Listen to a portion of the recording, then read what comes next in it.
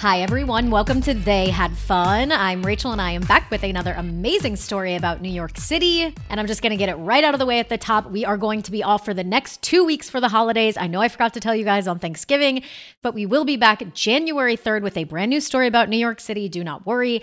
But just to let you know, and considering that, I'm going to get straight into our Rachel's Recs, and then we're going to have a bonus Rachel's Recs for you. Okay, first up, you know that we are sticking with the holiday theme because that is what you guys wanted. And this weekend on another gorgeous Saturday in New York City, it was like 57 degrees again, very unseasonable, but lovely. I was, of course, walking around the West Village because that's what you do on a beautiful day in New York City sometimes. So I had my eye out for great decorations, good bars with decorations, restaurants with decorations, because I know you guys are always asking for that.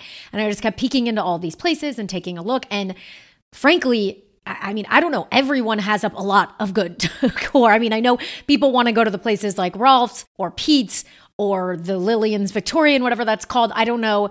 I love Pete's so much. The other two are not really for me. I'm not super into like the tacky over the top thing. I just want like a lot of good decor. So anyways, most places have it. But what I did find as I was doing a loop back, stopping by Sevilla to say hi to my guys, I turned down Bank. Okay. And so this is my suggestion. Bank between West 4th and Waverly.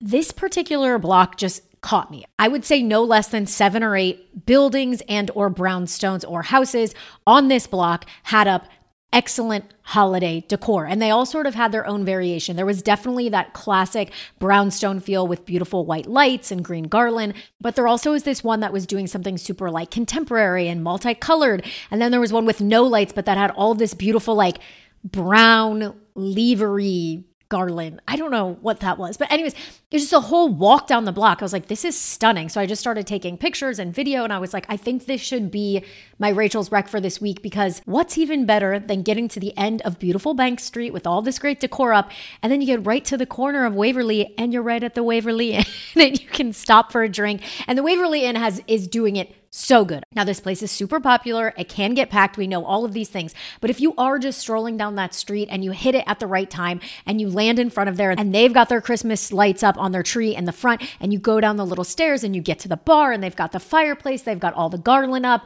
it is a perfect end to doing that little walk, as long as it's not wildly packed. So just keep your fingers crossed on that. Keep in mind, when I went in, it was like 4:30. They do not allow any seating until 5 in the regular dining room. So the bar was packed. So I think the key is, considering the sunset in New York City is at like fucking 4 o'clock these days, which is just killing me. Considering that, it's really like going to see the lights on Bank around like 4:50, 5 o'clock, ending up down the street around 5:10 or so, 5:15, once people have gotten seated, and then hoping you can snag a bar seat real quick once everyone has moved. That's what I'm suggesting. Fingers crossed that works out for you. But yeah, that's like a great little New York evening. Doesn't cost a lot of money. Go sit down at the bar, get a martini. That fireplace in there is particularly great if you can get a seat. Okay, now, considering that we are going to be off for 2 weeks and I will only be doing the Rachel's Recs on our Instagram, why aren't you following us if you're not? They will be in the form of reels, but I wanted to tell you guys one that I'm planning to do because I think it's something I've talked about on the podcast before, but I'm finally going to make it a Rachel's Rec. So I'm bringing you a third one for this week, but keep this in mind for next week when you don't have a new episode from us. Okay. Every year for the past, I believe, 12 years, my husband and I have celebrated Fancy Hotel Lobby Bar Night, TM. Okay. This started as an absolute whim. Here I am giving us another really long intro again this week. I apologize. It started as a whim. We were out on what happened to be Black Friday. Didn't realize it, but we were near the Apple store at 59th Street. I had to get a case for my phone. So I'm buying this case. We're across from the Plaza Hotel and we're so young and we're like dressed like idiots. I was like, let's go to the Plaza Hotel. It's right there. We can get a fancy drink. Like, let's just treat ourselves. And he was like, okay, let's do it. And it wound up being really funny because it was so expensive when we had no idea what we were doing. He was going to get a beer and I was like, no, you got to get a martini. And then the guy like charged us, I think, $18. And I was like, oh, I'm so sorry, sir. Like, I think you got the price wrong on this. And he's like, oh, yes, you're right. Brings it back. He'd only charged us for one. It was $36. But I was just so young and like gobsmacked that a drink could cost that much. Anyways, started as an accident. It became a annual tradition in our relationship that we always go to fancy hotel lobby bars around the holidays. If you have never done this, like we talk about on the show all the time, if you think I do not belong in these rooms, I promise you, you do. You just got to throw out the money. It's going to cost you an arm and a leg, but it is worth it one time of year. So we have done them all. We've done the Plaza, we've done Bemelmans, we've done the St. Regis, we've done the Waldorf Astoria when it was still here. We've done one in Paris. We've done the Beekman. I'm just saying we've done all sorts. We've done at least 10 of them. This year, we are going back to old school and we are going to try and to get into Bemelmans. Now, I know it's become wildly popular these days, but we're going to try it on a Tuesday. Anyways, this is all just to say, if you are up for it, if you have a little bit of extra cash, if you want to do something fancy and treat yourself, go do a hotel lobby bar night. Maybe dress up a little bit. Just go in New York City and get that sort of luxury holiday experience that you deserve. I promise you. That's my last one for now. We're rounding out the Rachel's Rex, but that is an anticipation for next week. It will be coming to you. Look out on Instagram for a reel I'm going to make about it. That's the end of the intro. Another long one. I promise these will not continue to be the theme. Let's get into my guest for today. Like many a New Yorker, as we know on this show, he has a list of accolades. We're just going to give you a few of them. You're also going to hear about how I met him. The theme continues. So by day, he has a regular day job, just like the rest of us. He is a paralegal, but he happened to also be the author of two phenomenal cocktail books. The first one being Drink Simply, that is the title. The second one is called The Infused Cocktail Handbook. And on top of all of that, if that isn't enough, he also runs the Manhattan Whiskey Club. Please, can you tell the theme of the things he likes in life? Please welcome to the show, Kurt Maitland. Hey, it's nice to be here. Now we get to do as I always do. I let the listeners into knowing how I get all of my little guests to be on the show. And in a surprise to no one, because it's a frequent happening here on They Had Fun, I met you at a bar. Yeah. Well, considering what I do, it would make sense that you meet me at a bar. Very much so. So we were lucky enough to be seated at a bar together, this time a little fancy. Like all New Yorkers, we sort of struck up a dialogue, found out you were a very interesting person, as we heard from your bio, doing every single thing just like New Yorkers do. And just like you said, given what you do, it would make sense we would meet at a bar. So let's talk a bit about that. You have authored 2 books on cocktails, and you happen to run the Manhattan Whiskey Club, which is just so cool. Now, as you know, I don't drink whiskey. It is not for me. And you did try and convince me and told me that you will get me to like whiskey, which I'm hoping will happen. But tell me a bit about the Manhattan Whiskey Club. When did you start it? Why did you start it? Give us all the deets. Why should people join? It started, and I think about it, it's like 7 or 8 years. It's funny. I can't tell if it's the drink, so I'm just getting senile.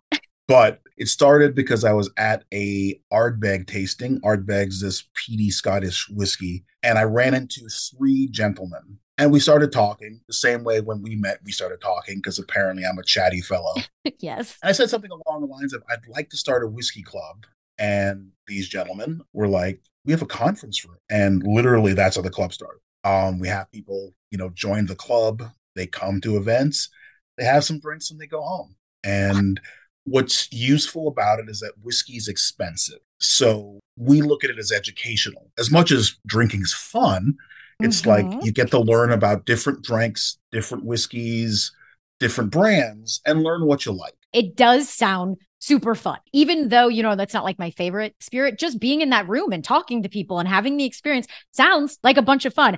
I don't want to be your like brand ambassador here, but like, frankly, the cost, like you're saying, to be a member of the club, like it truly pays for itself. You get to try all these interesting whiskeys, and I think it's so cool. Like I'm being honest, like people really should consider joining the club if you have any interest in, like, number one, a social activity that isn't just going to a bar. Frankly, you'll be doing the same sort of things, but you'll get to know more people. You get to go to interesting spaces. You get to try new things.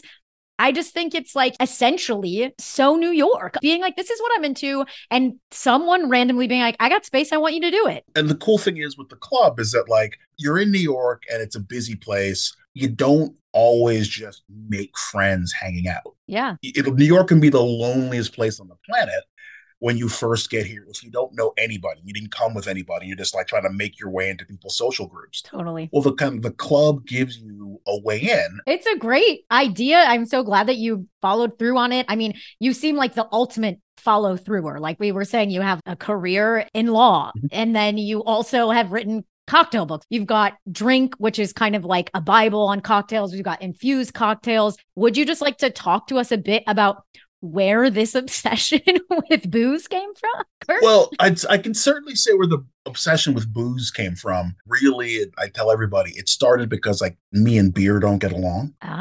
So a friend of mine introduced me to, like, a Pimm's cup. And then Jameson whiskey, and I had other things I could drink that weren't beer. I mean, even though I had my first drinks really were cocktail, it was whiskey, whiskey. That was my primary focus. And then I started writing about whiskey for the Whiskey Reviewer website. And out of the blue, a publisher reached out to me and asked me to write a cocktail book. And the funny thing is, and it's always awkward when I get interviewed or I talk to people who want to get into writing, they're like, well, how'd you get that first book? I'm like, they called me. What? Yeah, they called me and said, hey, we need someone to write a cocktail. And I'm like, I don't really write about cocktails. I write about whiskey. And they're like, yeah, we don't want a whiskey book. We want a cocktail book. And I tell people, and I'm like, okay, I'm arrogant enough to figure if you give me enough time, I can write anything. Yeah. There's 1,100 cocktails in that book. Oh So my God. lots of options. Even though I don't think even the guys who asked me to write it, the editors didn't expect it. It was kind of like they got what they wanted. They wanted a compilation. I gave them a little extra. So everybody was happy, you know. Not to be your hype woman again or your salesperson, but it really is a book for anyone, like who wants to learn something. I have to say, the part that I like the most, listen, I'm sure you've been through a lot of drudgery in your life, but I feel like most New Yorkers are put through the fucking ringer all of the time with everything being hard and work being hard and costs and rent and all that jazz. And I love you being like, yeah, I got my first book. Somebody just called me. I don't know. Yeah. And my friends, when I first did my book, they're like, here, finally, Kurt, we figured you had a book 10 years ago. I'm like, okay, thanks. You know, but it worked out because it's just like it opened up my eyes to a different part of the industry. No, I think, listen, you definitely earned that. Like, it wasn't like it appeared out of thin air, but I love that it wasn't like, oh, I'm putting in 20 book proposals. Like, sometimes it's nice to just get a feather in your cap and a win that is still deserved, but like, you know, still they get a win. Okay. So we've learned about your club. We've learned about your books, all of these incredible things that you do. So we're going to get into the main questions of the show because I'm excited to hear a lot about your history. Let's get started with the first one. And that is, of course, when did you move to New York? This is a two-parter. Okay. I was born here in the early 70s. Hell yes. I was born in Brooklyn and we moved away in 78 after the blackout, which was in 77. These blackouts are constantly featured on this podcast. They always find a way of weaving themselves into people's stories. I'm sorry, keep going. Because, well, no, it's okay. Because the thing is like, it's one of those experiences where it was citywide. So no matter what borough you lived in, you experienced it. It can be traumatic or joyous. Like I think the blackouts in the 2000s, '03 or something, it's like people were happy because like all these bars were selling half price drinks because their coolers are going to go down. Yes. That's not the blackout I had. My blackout was guys were like looting and like, you know, it's a fun memory because nothing happened to me and nothing happened to my family. But it's also, I understand as an adult why my parents decided to move like the next year. Yeah, totally. So I'd have been 7 when I was taken against my will to Pennsylvania. Yeah. I was there till I was 18, till I went to college. It's a story we've heard before of like people's parents, you know, having to take them away for whatever reason. Yours was very understandable. And them really missing that. Pivotal, traumatic, all sorts of things. But then I'd love to know about when you came back. When did you come back? All right. So throughout my adolescent and teenage years, I was back all the time. So like, you know, it's summer. I'd spend 2 weeks at my grandmother's house or my godfather's house. I'd be running around Brooklyn in the 80s. Go to college, go to DC. Basically, I had a cool apartment in DC, but my landlord had sold the apartment where I was working. I got like, they were moving and I got laid off. Everything was in flux because I was like, you know, I'm thinking I'm not going to renew my lease with my landlord. What should I do? And I remember talking to my mother. She was like, well, you know, you don't have to stay in DC. For some reason, like it didn't occur to me, like I could go anywhere. Like if your job's gone, there's nothing I had to do to keep me there. So I'm like, all right, I'm going back to New York. Oh, God bless your mother. Yeah. No, true enough. You know, it was a good idea. So I moved to New York. I moved back the fall of 2000. Of course, the second question is always, why did you move to New York? Obviously, we know you lived here when you were younger. You had a landlord situation, but you know, even when she opened your mind of you don't have to stay in DC, you could have chose LA. You could have chose Chicago. You could have gone to, why did you move to New York? You say that, I could, but it's like in my head, the only other option would be to leave the country, which to any other person, any people who don't live in New York, they think you're crazy. Right. But I'm like, you go to other cities and I'm like, yeah, go to Houston. It's not New York. Go to LA. It's not New York. But I think when I was leaving DC, I think New York made the most sense. I mean, it did, except I should have had more money when I came up here. That I think is so funny is it's so true. People look at you like you have three heads. If you're like, well, the only place to live is Europe, if not here. Mm. I totally agree with you. Like that is, and Yeah, every New Yorker feels that exact same way, mostly, is like, yeah, oh, I could go to London or Paris, I yeah. guess, or I I can go to could go. London. I can go to Paris. I mean, also, it's like you can throw in like Hong Kong, Yes, yes, yes. Tokyo. For many of us, and someone who would be willing to be on a show like this, there's no leaving. You've been here for such a long time now. You came back in 2000s, 23 years you've lived your life here. Mhm. I just think it makes you such a great New Yorker. And, I have to do my thing now where I transition, and it's because of all of this and because your life here from 0 to 7 and choosing to come back and loving it so much. I have to ask you the most important question of the show. And that is, of course, Kurt. What is the most fun you've ever had in New York City?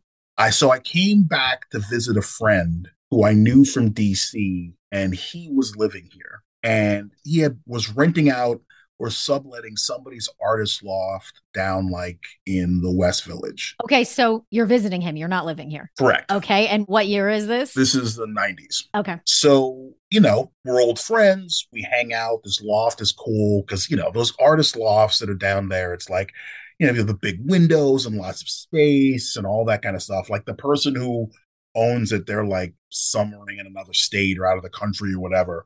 And we're just hanging out. And so anyway, we go out to get breakfast. And somehow my friend locks us out of the apartment. And the person whose apartment it is, they're nowhere near.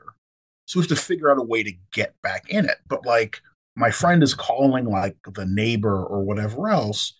But what ends up happening is we end up just wandering around the city and going from like friend to space until we finally get back in. Yes. So you're in the village, you stop because we had our wallets, we had money. I didn't have a cell phone back then because you're talking 90s. Like I didn't need a cell phone. Beautiful. You're literally going to like you're hitting a payphone or calling from a friend's house, trying to catch the person who could let you in. But also really living in the moment. Yeah. Yeah. Well, so like we wander around, we like walk to a park, we go over to the West Side Highway and like sit out and look at the water. It's summer. We run into like Christina Ricci getting a pack of cigarettes at some shit bodega. And like you're experiencing New York. He had a friend who had her parents had a place like lower East Side Soho, and she was borrowing it. So we end up there for a while to get out of the heat. And I hang out in this cool like apartment for a bit. And the depth and breadth of all the options that were laid out, for me when can't go where my stuff is, all my shit's locked in the apartment, like my clothes, whatever else, still had a great time. Yes. This wasn't planned. This is literally just wandering around the city, going in and out of places to eat. Here, let's grab a drink here. Like, we got time to kill. We got nothing else to do. Let's go here. Let's walk over there. And like, I've never been in that park. Let's go in that park. Let's walk down to Soho to catch up with this friend of yours who will give us shelter for a little bit while we try to get back in. I think we got in, it was dark. And I think the deal was either we got in the building, he went out on the ledge, went back through because the window was open, crawled through the window and opened the door, and then we got back in. It's funny. It's like we're exhausted and it's hot, and probably we would have hung out and then gone out that night. At this point, we were burnt. Like, we'd had our adventure for the day. Yes, unplanned. We're like, we'd had our fun, and now we were just happy to relax, have a drink. But on some level, that was priceless. Just the fun we had and the hanging out, even though it was like something that could be annoying. I love that you guys took that opportunity to be like, this could be the worst, or we can just roll with it. Yeah. Again, it was a visit, but it sums up part of what I love about this place. It's that like, if you were bored, it's your fault. There's no reason why you can't find something to do with yourself if you live here. I think the biggest takeaway from this is number one, how fun New York can be, of course, but two, of making lemonade out of lemons and just being like, we're trapped outside, but we're in the greatest city in the world. What can't we do? And to being open to that. And yes, like, it didn't get debaucherous. Like you said, you came in and you stayed in for the night. Like, of course you did. You walked all over the place. Mm-hmm. And I'm sure you've had a ton of fun in all sorts of ways, but these are the stories I love to hear that they really stick out to people. It's like, yeah, I could tell you I went and partied and did drugs all night, but I love hearing stories like this where it's like, honestly, I got locked out of an apartment and I just had a great day with my dear friend and just let anything happen to me. And as much as we all love to plan and get the reservations and everything, these are the moments that matter. These are more New York than anything. You're not going to have this anywhere else. Well, and it's like spontaneity doesn't happen that often. And so you don't do stuff like that as much as you'd like. Mm-hmm. It's really the opportunities that kind of are there for you in New York. That's the important part. That's what, that's why I stay. You know what? Tell him, Kurt. Tell him, Kurt, this is why New York is great. And I totally agree with you. Everyone should hear this. I know I say this every story, but it's the truth. Hear these stories of fun. Hear these stories of spontaneity. Be inspired to go out and do something like this. And of course, because you love New York City so much, I have to ask you my last and final question of the show. What is your favorite thing about New York? I mean, it's hard because there's a lot of things. I think it's really, I find I get bored easily. Like how I said, it's like, if you're bored here, it's your fault. Mm-hmm. If you want to eat at 3 a.m, it's somewhere's open. You want to go see some crazy movie, hey, it's great. You want to go see live music, it's there somewhere. You would just want to walk around and look at cool old buildings, it's there. There are parks, it's there. And New York encourages you to go out and do those things, to go out and engage. And again, if you're here and unhappy and you're here and you're bored, it's a rough city. I'll concede that right now. But there's so many things you can do to entertain yourself. All those things are there for you whenever you want them, or even when you don't want them. Even when least expected, you can wind up on a walk with one of your best friends. Yep. Just walking around, having some fun. Mm-hmm. It's a beautiful answer. It's essentially the options. And I think you and I are very similar. I get bored very easily and I love doing a lot of things. And I love that New York offers me 1 million things to do every single day, whether they cost $0 or $6,000. Kurt, thank you so much for being on the show, for talking to us about everything that you do, and for telling us that great story and about your life in New York City. I really loved talking to you. Cool. We'll have to do it again. Like I said, there are more stories. Always more New York stories. Well, most of all, thanks, New York. They had fun. Because I was taken against my will to the suburbs, I've learned to loathe the suburbs.